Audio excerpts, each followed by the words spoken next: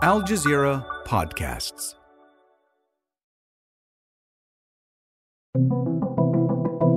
I keep on saying it's true that international law without politics is ineffective, but politics without respect of international law is to be criminal. And this is the reality we face today. Our guest today on Center Stage is Francesca Albanese, the United Nations Special Rapporteur in the occupied Palestinian territories. She's an international lawyer with a focus on human rights, migration, and the displacement of refugees. Albanese has been vocal and critical of Israel and its partners. Her assessments are blunt, and when describing Israel's actions in war, she does not hold back. Francesca Albanese, Special Rapporteur to the UN on the situation of human rights in the occupied Palestinian territories. Welcome to Center Stage. Thank you.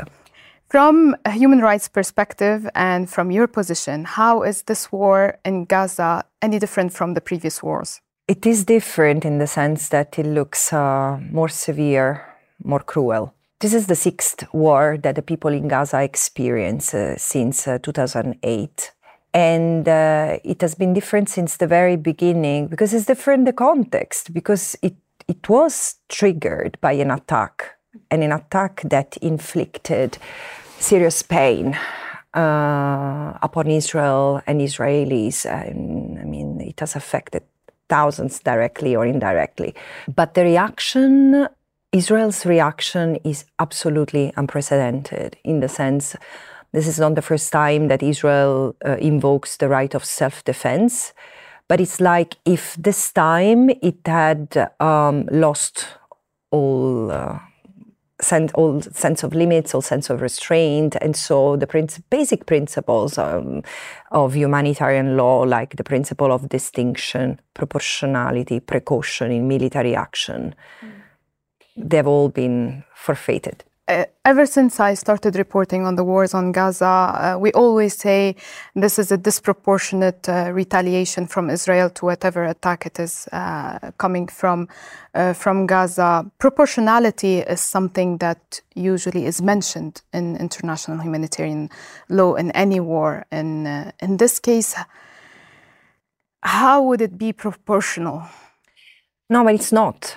It's not. First of all, we shouldn't forget, Gaza was already under an unlawful blockade, which is a collective punishment. So in a way, I've challenged since the very beginning the logic that it was an unprovoked attack, which doesn't mean that what Hamas and other military groups, Palestinian armed groups did was unlawful. It was not, because the moment you kill or target civilians, then you violate international law. But there was no justification to unleash a war against the entire population. And also the logic, the vocabulary, the language that has been used has escalated the dehumanization of the Palestinians. In the sense, the concept of Palestinians as human shields is not new, but it's been used on steroids as of the 7th of October. So all Palestinians in Gaza are responsible. The language that has been used has been extremely offensive and derogatory. And it has resulted in a series of military operations that are totally disproportionate. Gaza, after 4 months, is destroyed. When you took your role in 2022, you immediately lifted the bar high in your first report as Special Rapporteur when you recommended that UN member states should develop, and I quote, a plan to end the Israeli settler colonial occupation and apartheid regime. I guess you didn't make a lot of friends with that report. I'm not sure, because in fact, it's a report that attracted a lot of attention. What I did was to bring the discussion back on the critical right that cannot be realized until Israel maintains a system of oppression through apartheid or an illegal occupation, which is the right to self-determination, the right to be free, to exist as a people. But I think that it was important to rock the boat and to also remind member states who have used the issue of the two-state solution discourse as an empty mantra, hey guys, there is some content here and you cannot miss it. Why do they keep missing it? I think there is and now it's exposed. I'm not saying anything that is really unknown. There's a lot of hypocrisy in the international community. What's going on now, it's the epitome of double standards. It's unconscionable. The silence. I would say Western countries, but not only. Mm-hmm. Arab countries are not necessarily better. Mm-hmm. I mean, apart from a few exceptions. There is a disconnect between decision makers and reality. And reality, both reality on the ground, because there is a genocide unfolding. Even the ICJ has recognized the plausibility of genocide in a very short time, which is very significant, and no action taken. But there is also a disconnect between civil society and common, ordinary people globally who are taking the street in solidarity with Palestinians. Wherever you turn your gaze, you see people expressing solidarity with the Palestinians and asking for a ceasefire and genocide, and the political landscape is paralyzed. Mm-hmm. Speaking of the ICJ ruling, when they decided to take on the case, a lot of people, especially the people under attacks in Gaza, they were hoping and waiting for a call for a ceasefire. From a legal and international humanitarian law perspective, how do you look at this decision of not calling for a ceasefire? I understand the people's deception, because ceasefire is the only thing that can stop the slaughtering of people, the carnage on a daily basis that are actually after the ICJ interim decision. There was even an increasing of violence, which is shocking, but it shows the defiance of Israel for international law. At the same time, if we read the ICJ's interim, the provisional measures, what they talk about is a ceasefire, because there is no way to comply with these measures other than stopping the indiscriminate bombing and the destruction of civilian infrastructure, the killing of civilians. So the only way to fully comply with the order is by declaring and respecting a ceasefire. What I would have expected was that the ICJ, in a way, the ICJ offered the ground for the international community to change patterns, to change approach toward Israel. Mm-hmm. What we saw was the opposite. And it's been we even saw big powers who are like the main pillars of the international community. When you hold them a member seat at the UN Security Council, you should be upholding international humanitarian law and international laws. And then you see those same powers diminishing ICJ and doubting it. Your job, you keep repeating that your role is to keep reporting on human rights and making sure that it's being applied. How does this make your job easier or harder? In my position, the biggest challenge is that I cannot visit the occupied Palestinian territory because of Israel's lack of cooperation with the mandate. At the same time, I face, like many, an intransigence especially among Western countries, a lack of will of abide by international law, which I don't know if they realize the depth and the gravity of each day that goes by without any hope for the Palestinians, without any respect for international law, because this erodes the basis for the validity of the international law-based system. I keep on saying it's true that international law without politics is ineffective, but politics without respect of international law is to be criminal. And this is the reality we face today. No matter how many arguments based on facts, based on laws you present, that you are criticized, highly criticized by Israel, by everyone supporting it. Why do you think that? I mean, and this is the thing, people ask me, how do you cope with the attacks? I don't even pay attention anymore because the reality on the ground is so serious, is so monstrous, is so compelling that the only thing I care for is that there is an end to this, and an end that is not more catastrophic than the present for the Palestinians, because they have endured too much. And of course, I have a lot of compassion for the Israelis as well. But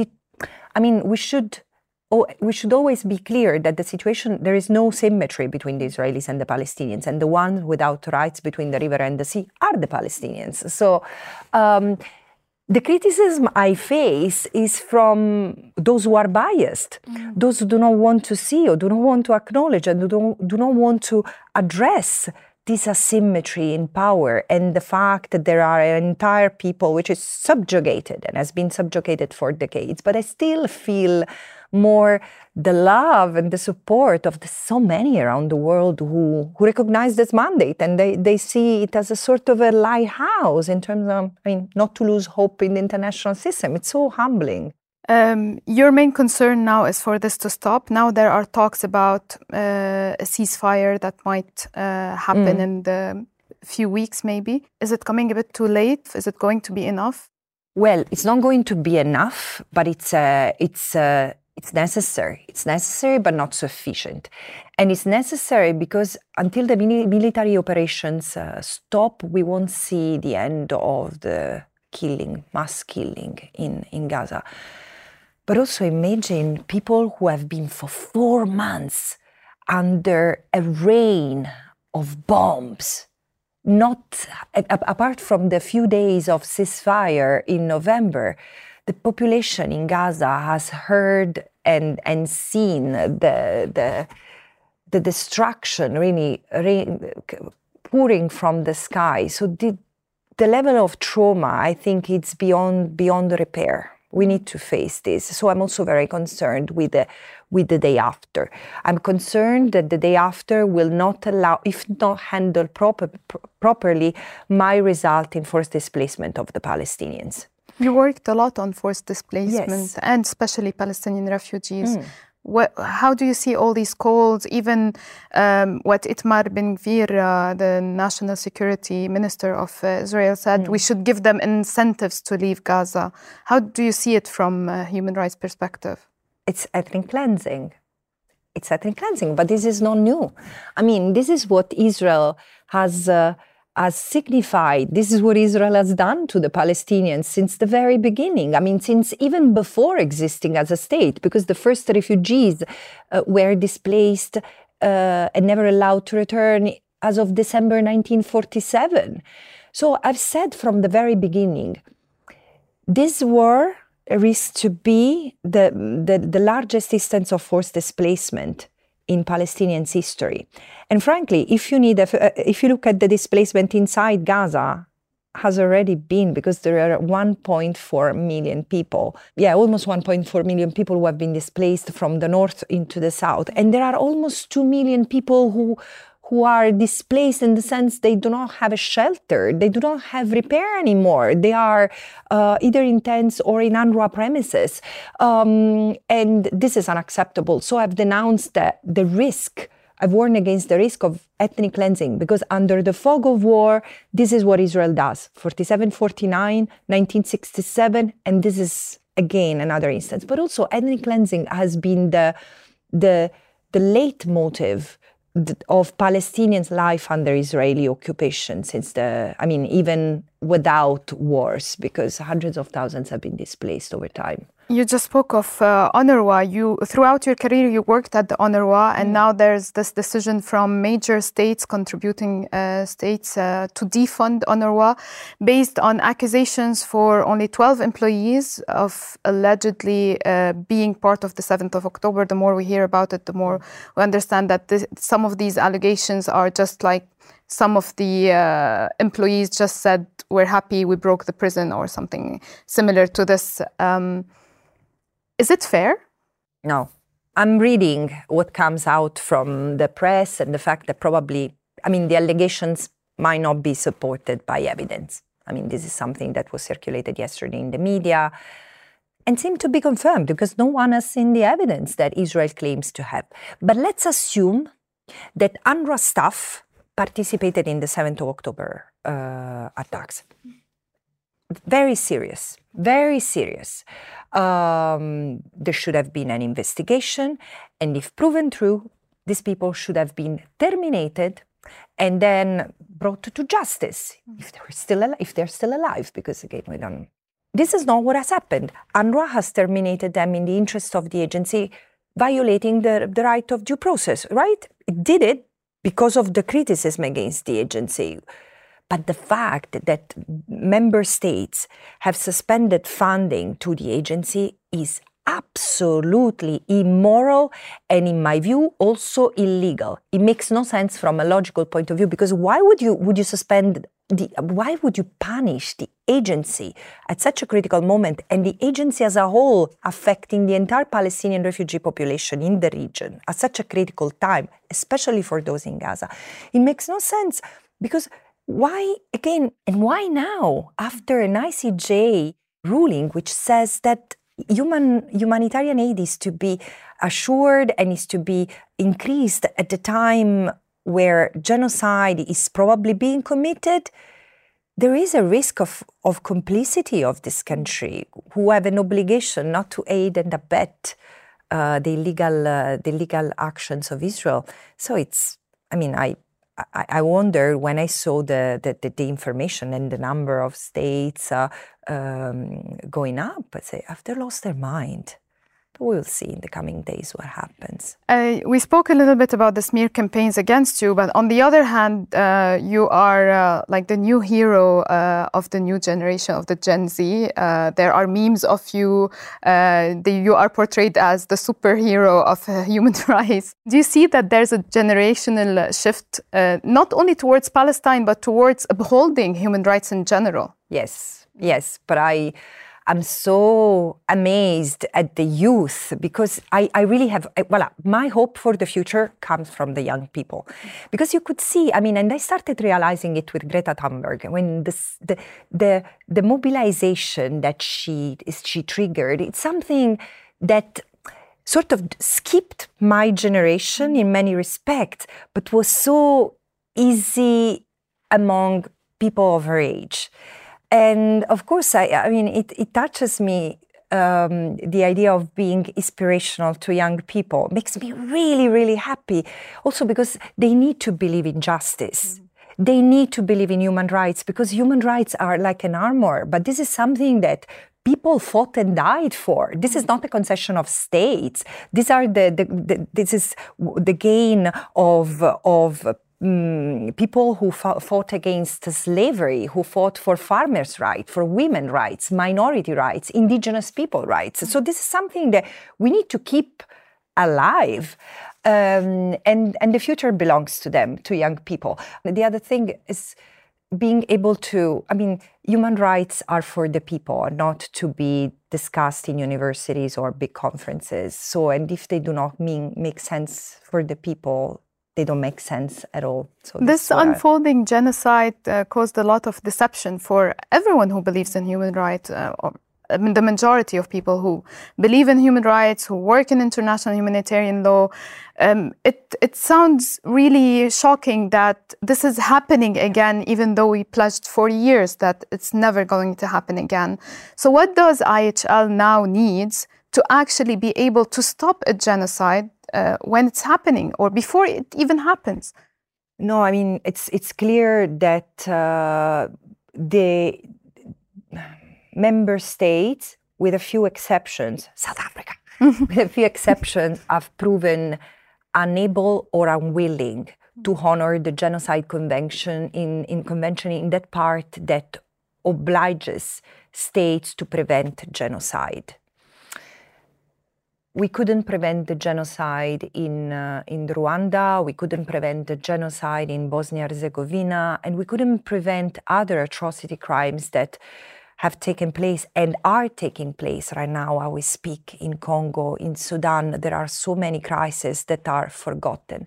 And this is why I think this genocide is mobilizing people globally for a number of reasons, because because of the double standards. And I think that people have enough, both in the global south and in the global north, of these double standards perpetrated by Western countries. The second is that Palestine epitomizes this struggle for justice and this resistance to settler colonialism. Colonialism has transformed, but settler colonialism has, in most of the cases, won over the native, the indigenous people. In Palestine, not yet.